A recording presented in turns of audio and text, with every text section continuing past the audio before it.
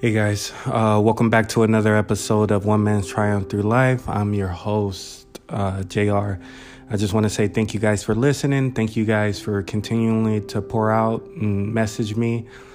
Just thank you guys for your support, and I appreciate all the feedback, whenever it comes to the questions or, and if I do have the answers, I'll give, my best answer that I can. But we left off at the Valley Edition Part A, and so we're just going to jump back into it, Valley Edition Part B. So I left off the funeral, and so when that person got killed, it definitely did something to me, and so it was definitely sad because, knowing that person and his family and, the people surrounding him, I was real close to, it hurt them and in many ways, and so just being at that funeral, brought a lot of heavy hearts, and just a lot of people was, sad and, it's a funeral. So a lot of crying and different things like that. So, but at that funeral, I had the opportunity to meet his younger brothers, and his younger brothers kind of didn't take to me so lightly, because obviously I was the only black dude there. And, the dude that died, one of, a dear friend of mine, was part of one of the biggest Mexican gangs out there, 18th Street, and so anybody knows 18th Street. Like I said, it's a huge gang in SoCal, and all over the U.S. So, so them being from the gang, I don't know if the youngest brother was from the gang yet, but I know the one right below him was, and so, being introduced to them, was a little awkward, but right off the back, they were chill, and so I kind of took to them kind of easy, and so, during this time, I think I was like 17, man, and I think I was still in school. If not, I was definitely on my way out, and by meaning way out, I mean drop out, and so I started doing little things like smoking weed, like I mentioned, smoking weed with my cousin the first time, and so I continued to smoke weed, and go that route. And then eventually I ended up selling weed, and so, and it's funny because the weed that I was selling was from, an uncle of mine, and so, and me and my uncle, we were super close, and so I would do pretty much anything, for my uncle, just to look out for him and stuff. So he kind of talked me into like, look, I got weed, you can sell, we can kind of make some money off of it, which I was like, okay, cool. At that time, I didn't really have a job or anything. I was a high school dropout. So any type of income, being that age and just hanging out in the streets was good, and so, from weed, I moved up to selling, meth, crystal meth, and so, and if you know that drug is real strong, it's potent, it's easy to get addicted on it, and so, I had never heard nothing about meth, I had heard around the block, here and there that certain people was smoking it or whatever, but didn't really know nothing about it as much, and so I was like, shoot, like if this can bring more money, then why not? And so that's what I started doing. I started selling crystal meth, at the age of 17, and so not really knowing what I was getting myself into, just all I seen was money, and so I started doing that, and so, but the people I was selling to was the people on the block, and so most of the people on the block, if you weren't from 18th Street, you was just a local, like, one of the homies or just a local smoker that did it, and so I was selling it to those people, but I was making good money and bringing it back to my uncle, and my uncle was giving me money in return, for making those sales.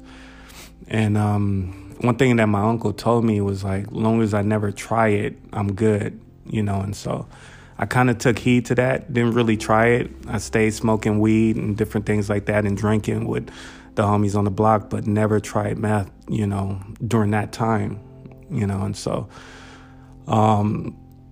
so yeah, one day I remember, it was funny. We were on the block, and there was an empty apartment building on the second floor of one of these apartments, and it was right where the homie Arturo stayed, and so I think it was upstairs, and I went there to sell weed, and I had a little bit of meth on me, and so, I ain't gonna say no names or who was up in there, but it was a couple of people in there, and they offered to buy meth from me, so I sold it to them.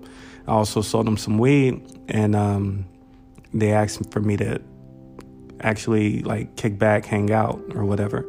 So I was like, okay, cool. I'll hang out. I don't have nothing else to do, so why not? And so I started hanging out inside this empty apartment building or whatever, and, smoking weed. First I smoked weed and stuff. And so I was high.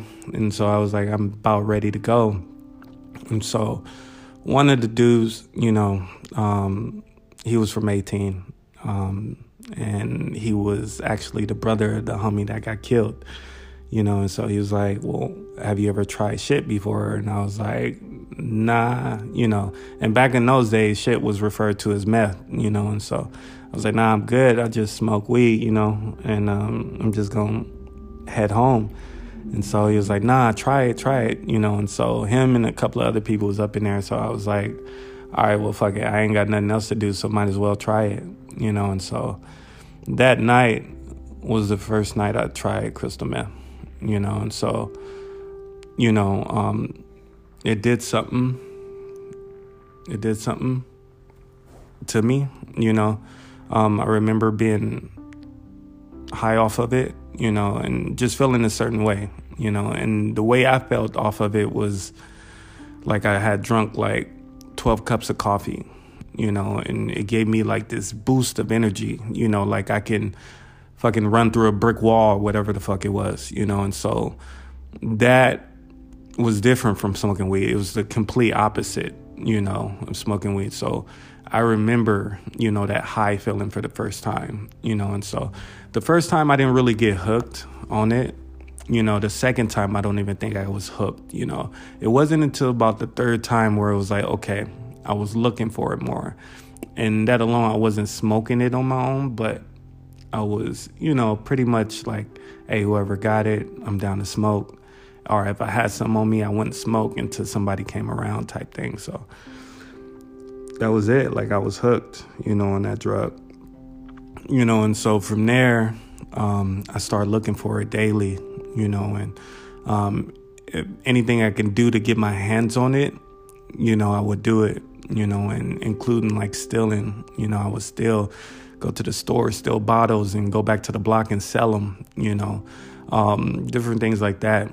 It got as bad as me stealing from my own family, I remember one day I was asked to spend the night with my cousin at my cousin Martel's house. And he only stayed like 2 streets over, like I said, and so I remember that morning after I spent the night, I woke up and I was kind of like definitely a drug addict. So I was fiending, and so I didn't have no money or anything like that. And my auntie and my uncles, everybody was gone. So what I did was I took a backpack and I emptied it out and I put like my cousin's PlayStation in it.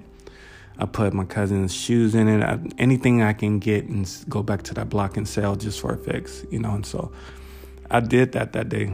I stole from my own family, and so, and I'm sure not to today, I'm not sure if I ever said sorry to them for doing it, but, my family and I have a real good, relationship now, so I'm sure they forgive me for it, especially my cousin, so, but yeah, I took it.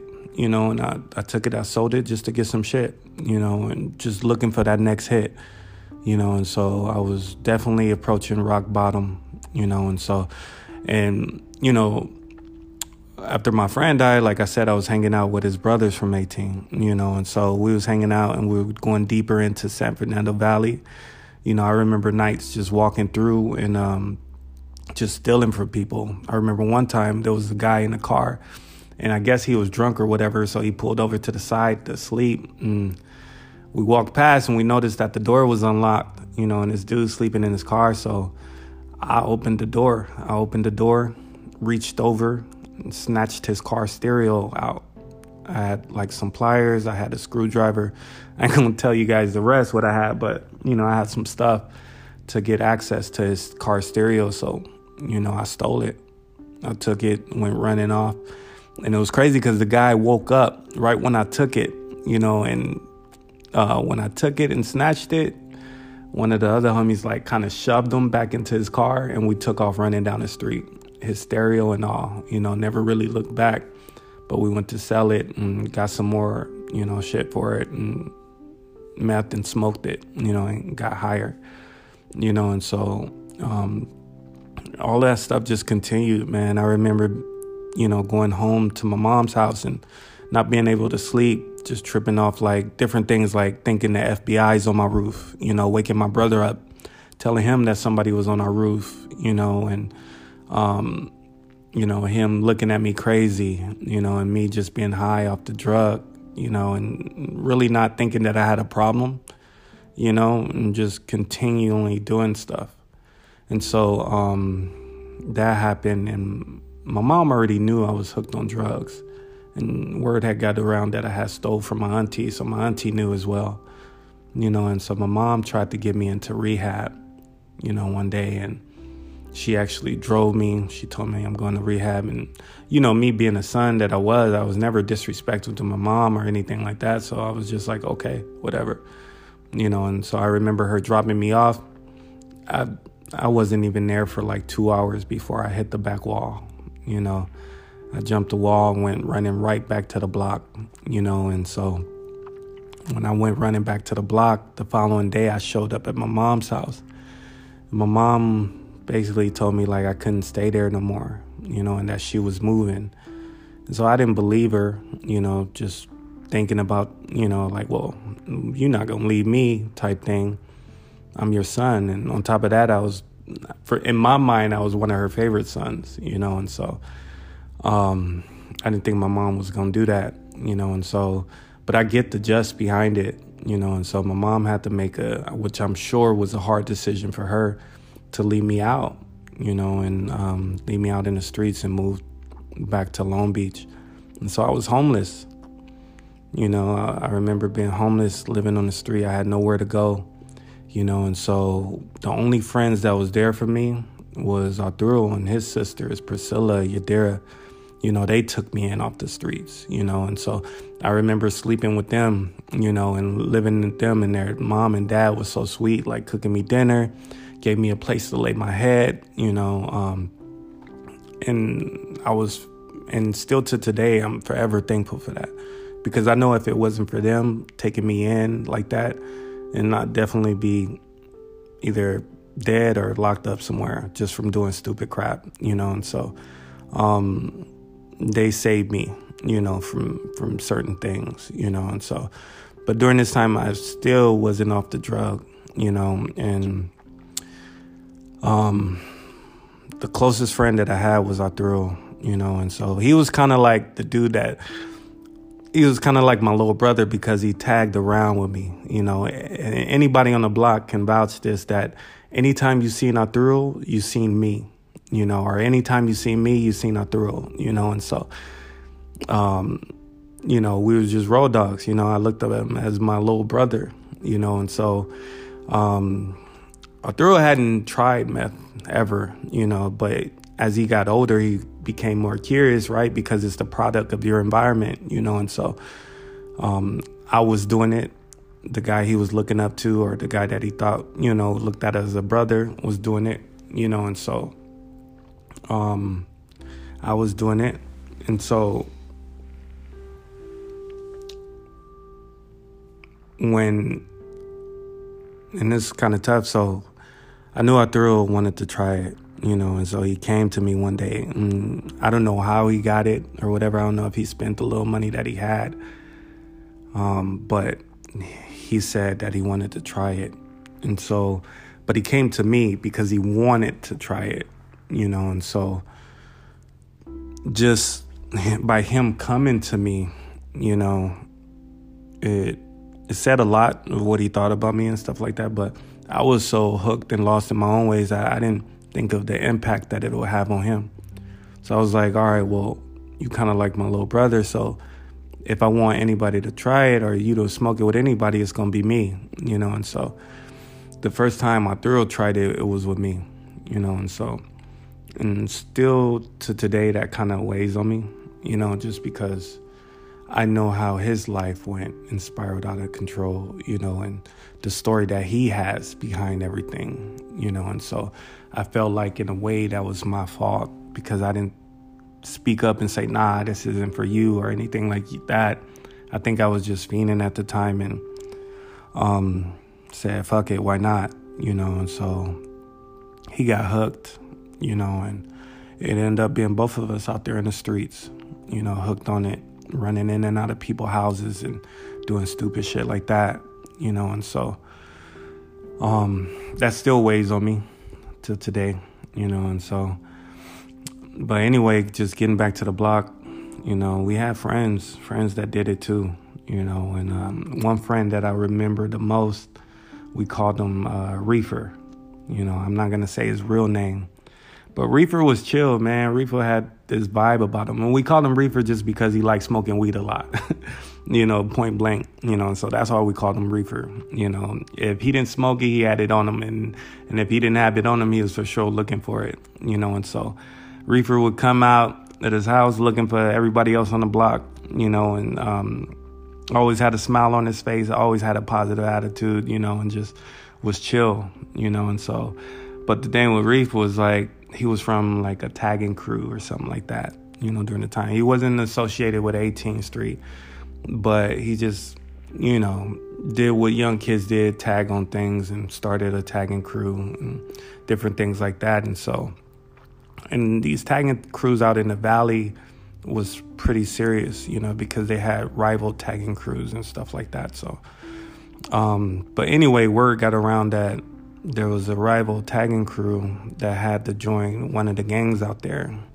And one of the gangs, I believe it was called the Violent Boys or whatever. If you're from North Hollywood, you're familiar with the street Violent, and so it was a big Hispanic gang during the time, are trying to make a name for themselves, and so in order for these dudes to get put on, they had to put in work, as if any other gang, and so one of these dudes had beef with Reefer, and he was trying to get put on Violent Boys, and so in order for him to get put on, he had to do it, catch a body type thing, and so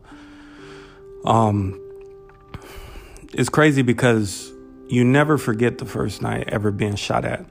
I don't care who you are, whether it's, you grew up in the hood and heard gunshots daily, or you grew up in fucking Beverly Hills and never heard them before.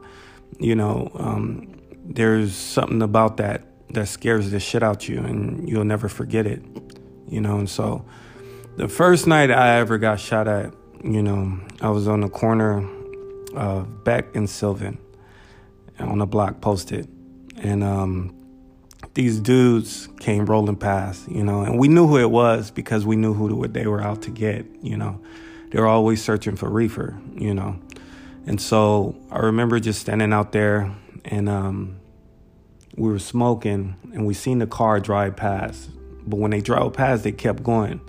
So my guess is that they drove down the street and parked somewhere and got out on foot. And so I'm hanging out there on the block. We're smoking weed or whatever. And I look to the left of me and I see like 4 of my homies just take off running. And so I was shook, not knowing what they were running for, and so I look up and they're booking it down the street, running fast as hell, and so by the time I look to my right to see what they were looking at, I see like 3 dudes, and one of them had like a sawed-off shotgun. The other one had it looked to be like a Glock or whatever the hell it was in his hand, but I seen the shotgun. And when I looked, they were about 15 feet away from me, aiming straight for me, and so I turned to my left and I took off running. And before the first gunshot went off, I heard a lady, she was sitting on her front porch right on the block, the same block, and she let out a loud scream. Like, it was loud as fuck, like super loud. And I guess it like started them, because when they shot, like the first shot missed. It kind of threw them off. And I heard it because it was loud as fuck. It was, like I said, like 10, 15 feet away from me. But I seen the bullets ricochet off the car next to me, and it busted one of the back car, the windows. And so I took off running, but Arturo was with me. And so as I'm running, I'm pushing Arturo in his back to run faster, and so, because my whole thing was, I don't give a fuck if you hit me. Like, I don't care. But my whole thing was getting him safe, so I'm pushing him, telling him to run faster. And then the second shot let off. And then, like, you can hear, like, the other dude, whatever he had, he started letting off with it too. And so boom, boom, boom. I'm not feeling that I got hit, and so I'm just running. And Arturo pulls off to the left of me. He runs inside his apartment buildings. And I'm not knowing if he went home or what. I'm just hoping that he was safe, So I kept running. I run to the end of the block. I hit the fence, and I still hear gunshots letting off. I'm not knowing who they're shooting at. In my head, they're shooting at me and only me, and so I hit the fence and I stay there frozen. I'm not checking for any bullet holes if I got hit or anything like that, so I'm just sitting there shaking and shit, and so I wait about 5-10 minutes and I don't hear anything. So my uncle during this time stayed on the same block. So I hopped back over the brick wall, and run straight to my uncle's house, and I'm banging on the door. Uncle, let me in, And so my uncle let me in and he's like, what's up? And I'm like, man, I just got shot at, He's like, are you hit? And I'm like, I don't think so, And so I'm checking to see if I'm hit, I'm checking to see if I'm shot and anything like that. And I'm like, no, I'm good, I'm okay. So I'm not hit or anything. So I'm like, all right, cool. I'm just gonna head to my mom's house type thing and just go from there or whatever. So that was the scariest moment. That was one of the scariest moments in my life, man. Just being shot at for the first time like that, and being involved in the drive-by, like I thought I was dead, So that is forever burned in my memory, and so yeah, so that was me surviving my first drive-by, my first, shootout, whatever the hell you want to call it. But it was scary to me, and so after that, the homie Reefer, he would still come out and we would tell him, like, bro, they literally out here trying to kill you. We already got shot at. They keep coming back and forth to the block, different things like that. So you got to keep your ass in the house, The Reefer was the type like, fuck him. He wasn't scared or anything like that. And I think he always had a gun on him. I'm not sure, so he was known to protect himself, or just, known to be smart about how he moved along the block or whatever. And so I think one day they were hanging out or whatever, and Reefer had came out, and was looking for everybody. So he walked to the end of the block, and so when he walked to the end of the block, he got there and it was just basically looking around for everybody, and so when he got there, there was a car that pulled up behind him. He wasn't there even 5 minutes, and so the car doors, from what I hear, like swung open and these dudes jumped out. And then obviously it was the dudes that had been looking for him for a long time. And so when they hopped out, they started shooting, and so Reefer got shot in the back. And from my understanding, they shot him 5 times. So when he got hit 5 times, and fell to the ground and ended up dying right then and there, and so when Reefer got killed, it was tough because, and this is a story that I was given. This is not from the account of my eyes or anything like that. This is just the story from, my homie, that was there on scene. And so when he got killed, I got a phone call, come to the block, they killed Reefer, and so I got there, everything was taped off, and I'm looking, around, and police looking at me, I'm like, what happened? And police say some smart shit like, why were you the shooter? Something stupid just to, get something out of me or whatever, but I didn't bite on it or whatever, so I just walked off. I went to the homie Arturo's house where his family and stuff was, and I walked inside and everybody was crying, and so that's when I knew who it was, and so I say within 4 or 5 months of that summer, 2006, 2 of my closest homies got killed on the same corner, and so that hit home a lot, and so it was kind of a wake-up call, like, man, I need to change my life, because the next shots that rang out, it could be me, and so during this time, I was, still out in the streets, still staying up late at night, not getting any sleep, smoking meth, just doing stupid shit, and so there was this one night I remember, it was a party, and it was inside the homies' apartment buildings, Arturo's apartment buildings. There was a party on the second floor. And on the second floor, there was a girl that lived there, and I'm not going to say any names, but she lived on the second floor. She was throwing a party.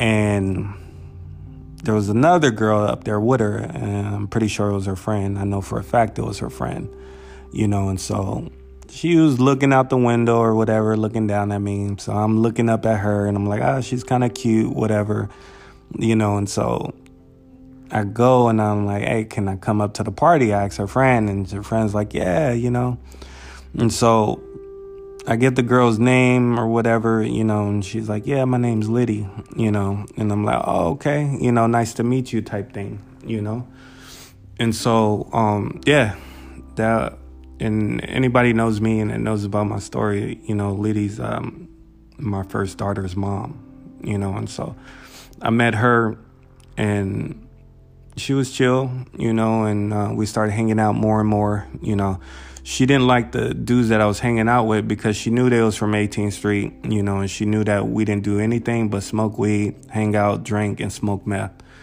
and so she didn't really like, that whole environment, and I tried to bring her more and more around the block, but that wasn't her. She had a job, and she had, goals of her own, so during this time I was still homeless. So what Liddy was doing was she was sneaking me in her bed through her bedroom window while her dad was still living there, and so just because I didn't have a place to sleep and she didn't want me to stay out on the streets.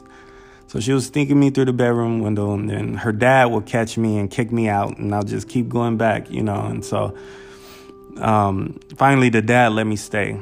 He was like, look, if you're going to stay here, you got to get a job, and so he ended up letting me stand. And, it was me, Liddy, her sister, and her brother that all lived in this, 2-bedroom, 1-bathroom, duplex, whatever it was, and so I was standing there, trying to keep a job, but still fucking up, and still smoking shit, and so Liddy came to me one day. She was like, look, I love you, but if you're going to keep smoking this shit, then it's time for you to go. If you're not going to get your shit together and take it seriously, then you got to go, and so I was, me being me, like a hard ass or whatever, and, so I was like, well, fuck it, I'll go, and so I packed my things, left the house, and where'd I go? Straight back to the block, because that was all I knew, Anybody that lived on that block, in the valley during those days knew what that block was all about. And so I just went straight back to the block, and so I remember just looking for somebody to let me into the house. Couldn't find anybody. So I went looking for more drugs or whatever. I found drugs or whatever. And so the first person I ran into on the block was Arturo, and so I'm like, hey, homie, I got some shit, let's go smoke, and so I was fiending for that drug. But in the back of my head, I kept remembering what Liddy told me, like, look, Either you clean your shit up or you got to go, and so I was remembering that. And so I had like this huge, like, I don't know what you call it, but I just felt bad inside, and so I remember finding Arturo, and we went to the empty, it was like a laundromat in his back apartments. And it was a beat up ass laundromat or whatever, and that's where most of us went to smoke drugs and whatnot. And so Arturo went in there first, got high or whatever. And so when he got high, he came out, and you could see the look on his face. He was high as fuck. So it was basically my turn to go in and get high or whatever.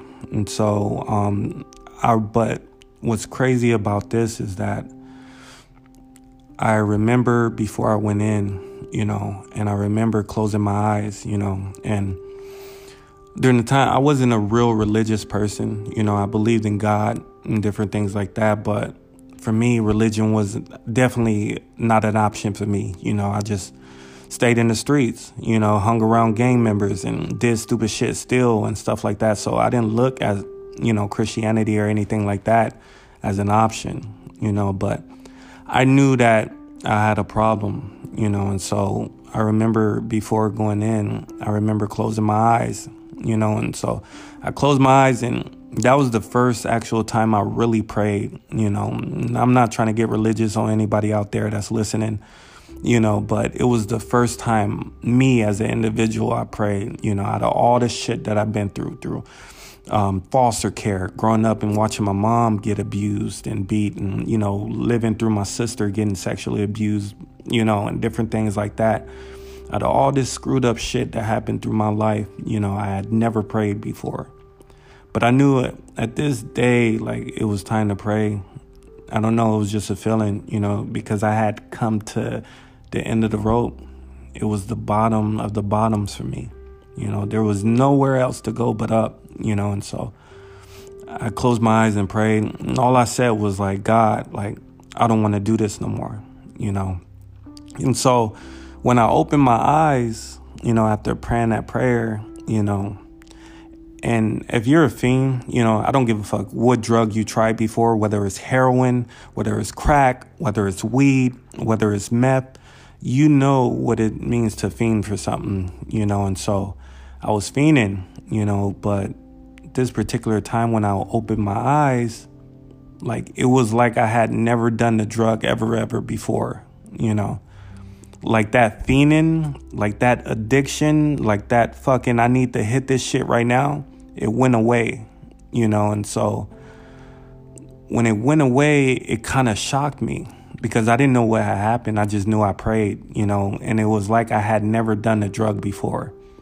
And so I looked at Arturo and I was like, I looked down at his hand and he's still trying to hand me the drugs. And I just looked up and was like, no, you know what? I'm good. And so it was funny because he had a look on his face like, what the fuck? Like, I just smoked. We about to get high. Get in there, And so I was like, no, bro, I'm good. Like, I'm going to just go home. And so I turned, and I started walking home, and this part is real pivotal because it was the last time I ever went to the block, and so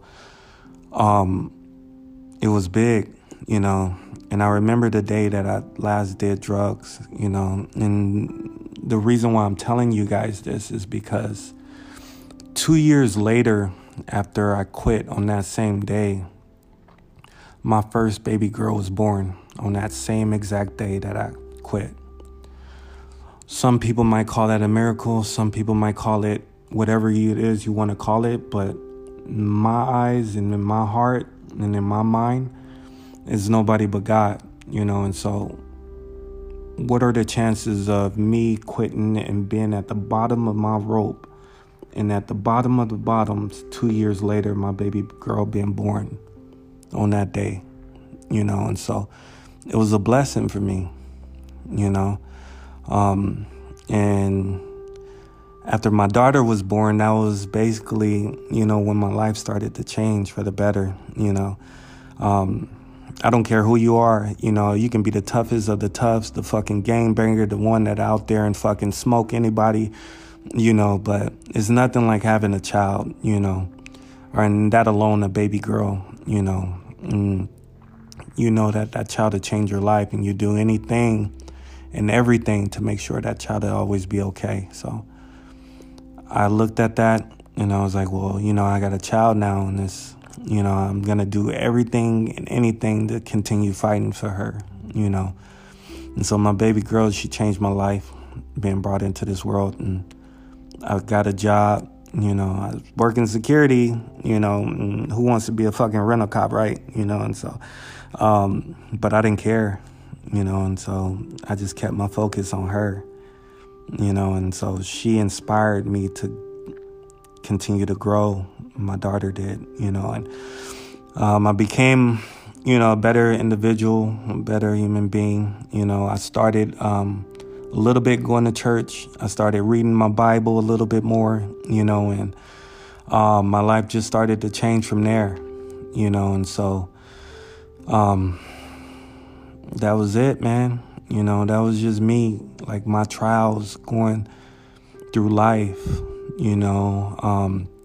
I had made it through so much, now that I'm looking back, surviving foster care, surviving being abused, surviving being sexually abused, surviving gangs, hanging out with gang members, surviving, not getting shot, surviving not going to jail and getting locked up in prison my whole life, just triumph after triumph after triumph, making it through my life, and so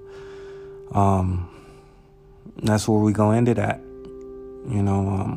I had finally made it and became a better person because of my daughter. And those of you who know me and know something about me knows I'm a hashtag girl dad, and so now I have, 3 beautiful daughters, my journey just continued to grow, and I never went back to drugs, so November 17th, 2006 was the last time I smoked crystal meth, and yeah, 2 years later, my baby girl was born on that day, and so it changed my life forever, and so I'll always be grateful.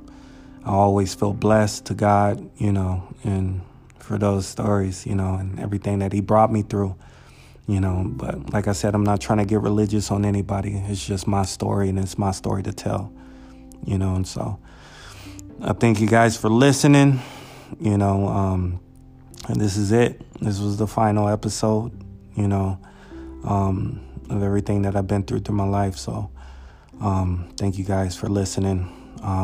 Like I said, love one another, support one another, pass the story on. Whether you're listening, please share it, and my message to anybody out there, if you're going through anything, if you're going through struggles or anything like that, just continue to persevere. Don't give up, don't give up on life. There's beautiful things that come out of, being forged in fire, out of, and there's this saying, I remember that my uncle used to always say, what don't kill you make you stronger, and so I think me not dying through all those trials that I've been through, it definitely made me stronger, and it definitely made me into the human being that I am today, and so for that, I'm forever blessed, and for that, I'm forever thankful, Thank you guys for listening, and we'll see you guys. Until then, love one another.